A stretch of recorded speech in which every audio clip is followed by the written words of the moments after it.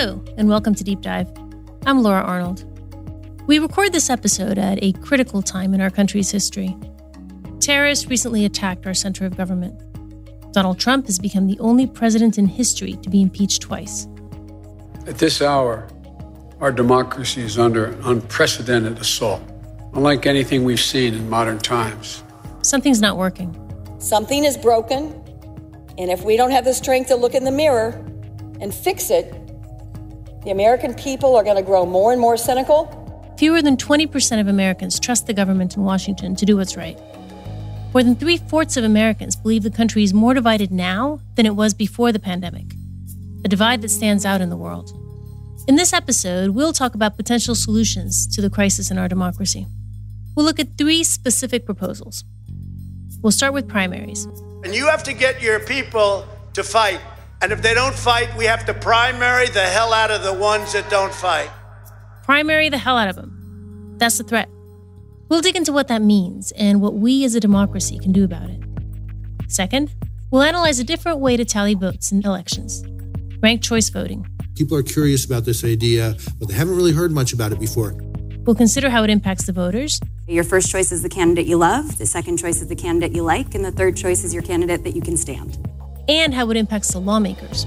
The thing that you see is the politicians coming back into the center and talking about ideas that are actually very popular amongst the electorate. And lastly, we'll talk about legislative process. Only 1% of proposed legislation in Congress ever gets approved by a vote. The Senate blames the Speaker of the House. Sadly for the country, sadly for struggling Americans, Speaker Pelosi stalled and stalled for weeks. And the House blames the majority leader in the Senate. They just waited, 10 weeks, almost 2.5 months. They put it all on pause. But the real villain is something called the Hastert Rule. The Hastert Rule says that a bill doesn't come to the floor of the House without a majority of the majority. That's today's show. 3 important details, 3 deep dives. I'm pleased to be here today with a thought leader in the field of democracy reform. Katherine Gehl is the founder and chair of the Institute of Political Innovation, and along with Michael Porter, the author of the book, The Politics Industry, How Political Innovation Can Break Partisan Gridlock and Save Our Democracy. Laura, thank you. I'm really happy to have an opportunity to talk to you and have this conversation, especially as I and so many Americans feel alone in our angst right now. So, Katherine, let's start with the electoral system. So the first prong of your thesis. Explain to us what you see as a dysfunction. A key problem, the first order problem, is that we have party primaries. So you can't have your name on the November ballot unless you win your Republican primary or your Democrat primary. And party primaries are low turnout elections. About 15% of the electorate turns out in a party primary, half voting in the Democrat primary and half voting in the Republican primary.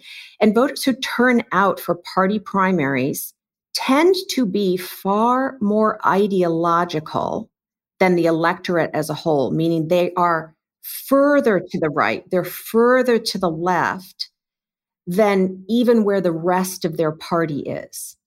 And the effect this has is that it pushes the candidates running in the primary to run farther to the left, farther to the right than maybe they would like to. Party primaries are the reason so many people show up at the general election and think, how come I don't like these choices I have?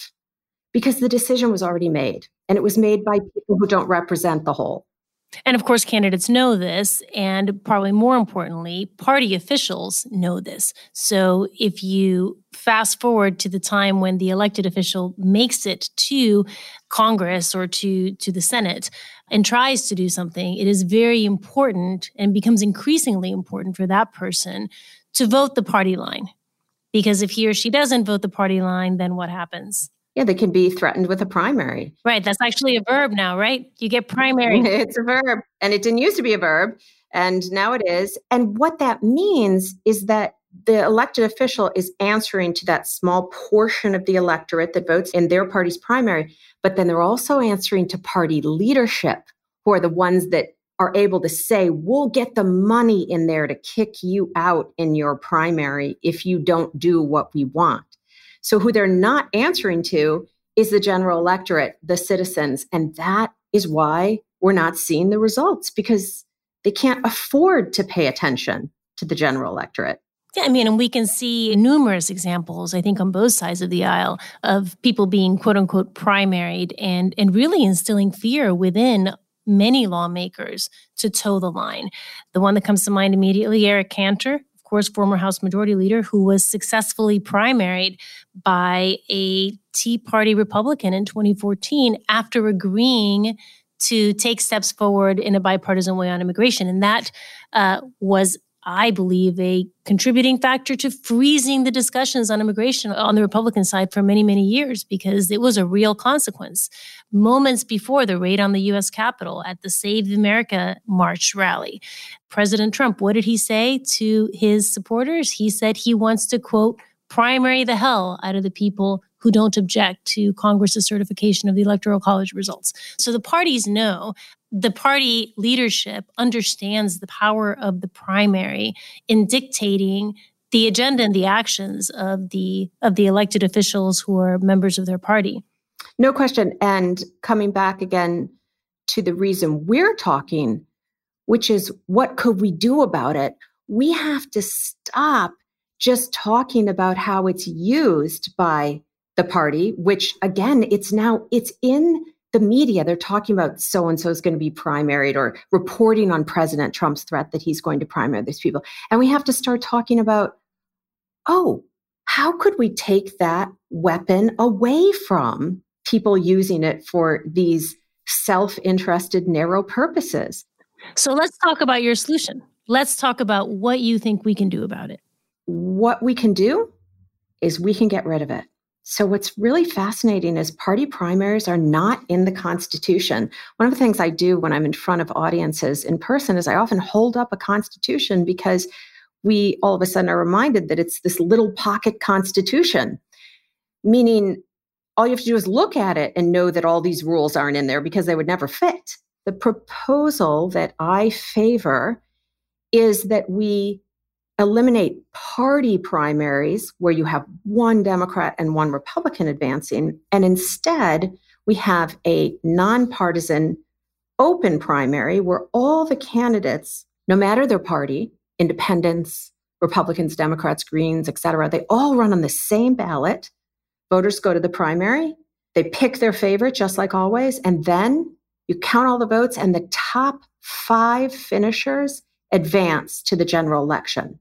So now, between primary and general election, we have a dynamic and diverse campaign with 5 candidates representing different ideologies, visions, histories, constituencies. And right away, you don't know who's going to win because it wasn't decided in the primary. Then when you go to the general election, we have the second piece of our innovation agenda, and that is to take those 5 candidates and use a ranked choice voting ballot so that the voters in the general election get to list their preferences in order. Catherine is a big proponent of ranked choice voting, and that's going to be our second deep dive of the day. Most of our elections are simple plurality, so the person who gets the most votes wins. With ranked ballots, you rank all the candidates from your preferred option down to your least favorite. On election night, all the first choice votes are counted. And if any candidate has 50% plus 1, then that candidate wins. If no one has a majority, you drop the candidate with the least number of first place votes. Then all the second place votes on those ballots will be added to the other tallies. You keep doing that until a candidate emerges with more than 50% of the votes. It's like a runoff election, if you're familiar with those, but you don't have to keep going back to the polling station for each round. You enter your first, second, third, all your choices at once. The result is a winner that has at least some degree of support from the majority of voters. Now, in a lot of cases, the person who wins in a simple plurality would also win under this system. But Catherine believes we gain something even more important, something deeper. The key benefit of moving to ranked choice voting ballots is that we get rid of the spoiler argument. And I'll have to explain for a moment. I think a lot of people may wonder why, since so many people are dissatisfied with Democrats and Republicans, we never have any other choices.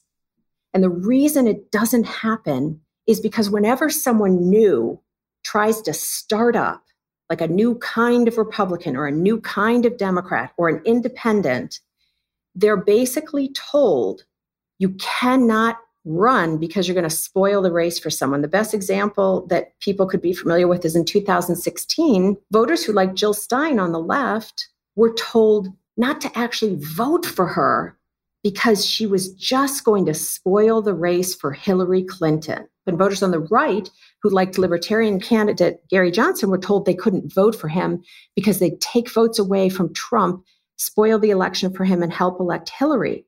And this is why we don't have new competition. With ranked choice voting, no one is a spoiler. So then we can have new candidates come in.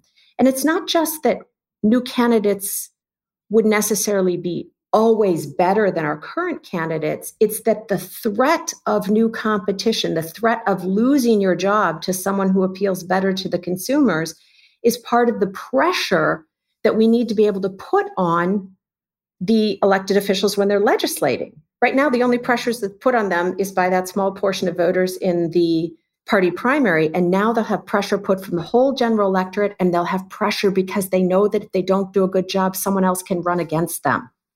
And here's the point. If we do this together, top 5 primaries, instant runoff general elections, we alter what the winners are incented to do when they're in Washington, D.C. These changes are not primarily designed to change who wins. They're designed to change what the winners have the freedom to do and are incented to do, and on whose behalf they're doing it. So the proposals that you have in mind are really intended to, both during the election and after, force legislators to cater to a broader swath of the constituency, right? Because you want that candidate to understand that she doesn't have to appeal to that minority that votes in a closed primary, that 15% of the Republican or Democratic Party that ordinarily or under another system would have elected her. She now has to confront the entire constituency, which is much more diverse. And she can't afford to be extremist, because the reality is that most communities aren't as a whole extremist. So the idea, as I understand it, of movements like these is to draw everybody to the middle by creating these structural changes that really disincentivize polarization, because you can't demonize the 5 other people because you understand that you need their support if it is an open primary, which, layered onto ranked choice voting. Yeah, Laura, that's a really interesting point. I think that one of the benefits of this system will be that when people are legislating, they see in a piece of legislation that if they sign on to a bipartisan compromise, which we may call a middle action, that they are not automatically going to lose their party primary, lose their reelection. So therefore, if they determine that this middle way is the best way, they can sign on to it. Having said that, it is also very important that we not have an election system that only splits the difference, that only drives to what I would sometimes call a squishy middle, because we have a diverse and dynamic country. And also we know that innovation rarely arises in any human endeavor from the middle.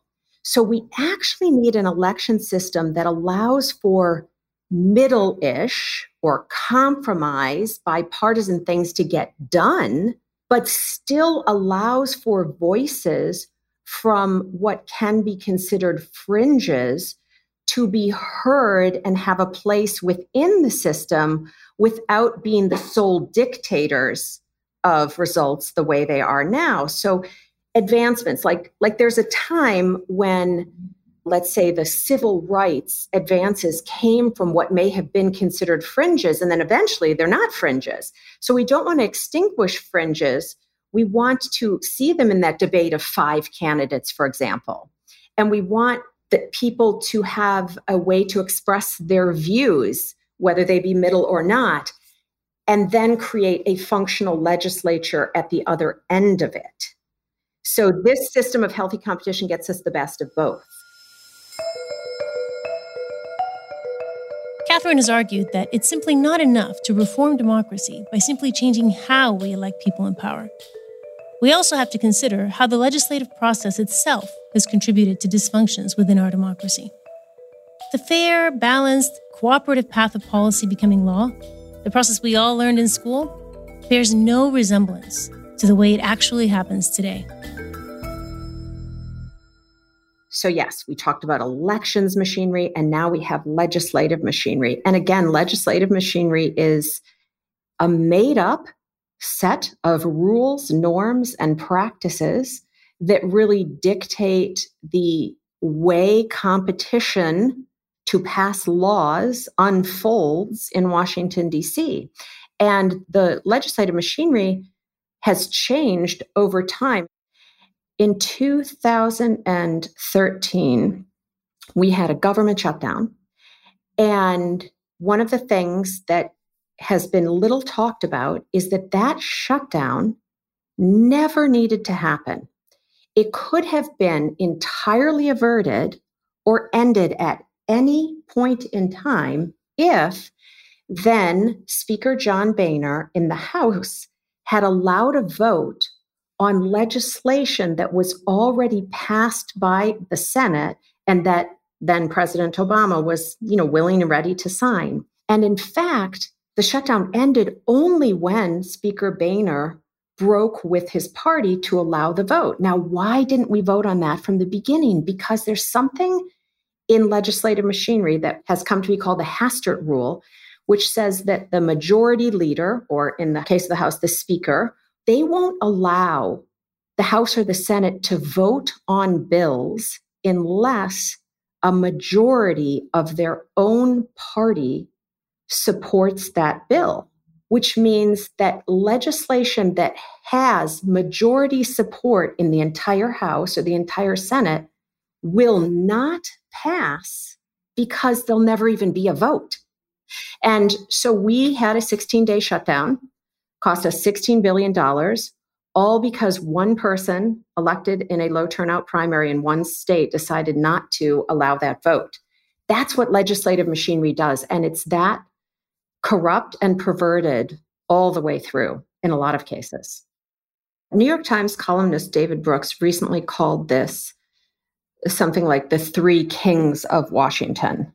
And yes, the Speaker of the House and the majority leader take their positions as leaders of their party as their supreme goal over leading the House and the legislation process of the House, and certainly over leading, the Senate for the purpose of the whole Senate. They're leading their parties, and then we've allowed them completely inappropriately to also become in charge of and basically be able to run the House and the Senate as their own fiefdoms.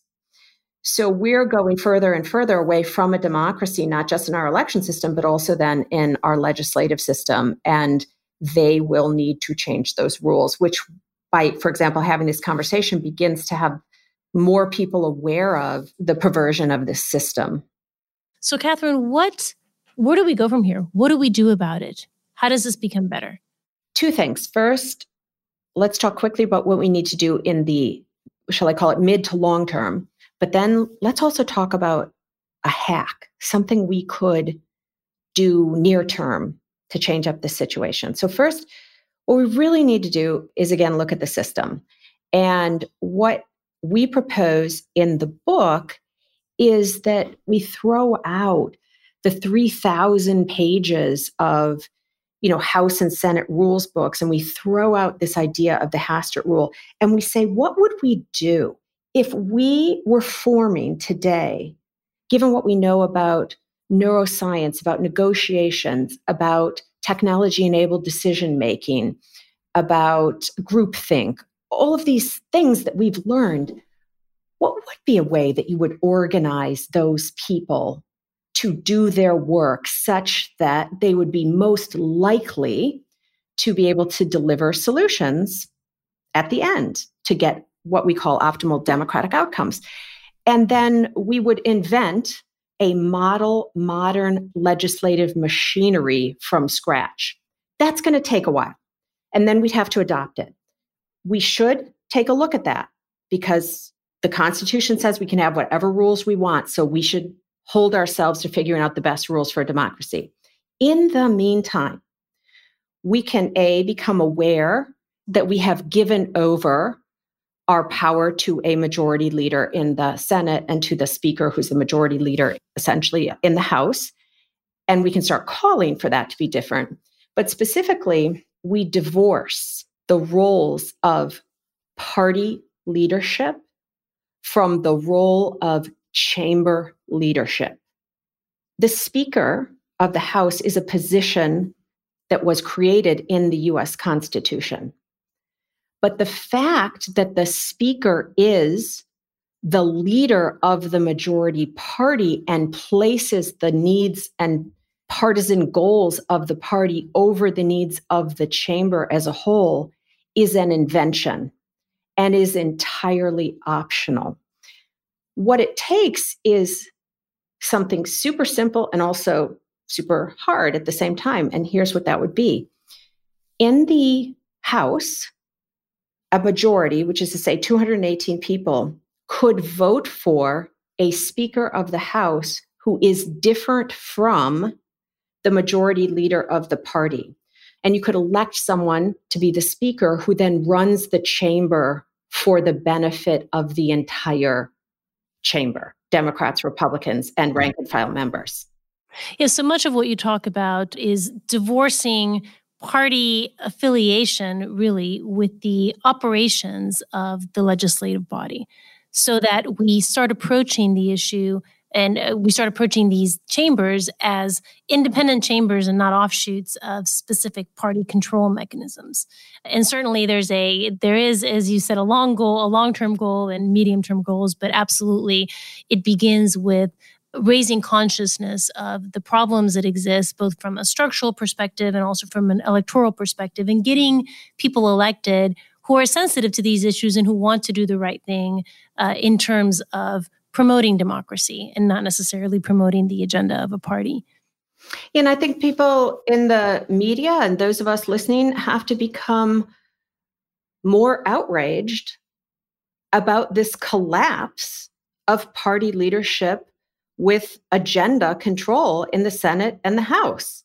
So when we listen to the media and they say Nancy Pelosi has decided not to do X or to do Y and do Z, we should say, wow, that's horrible.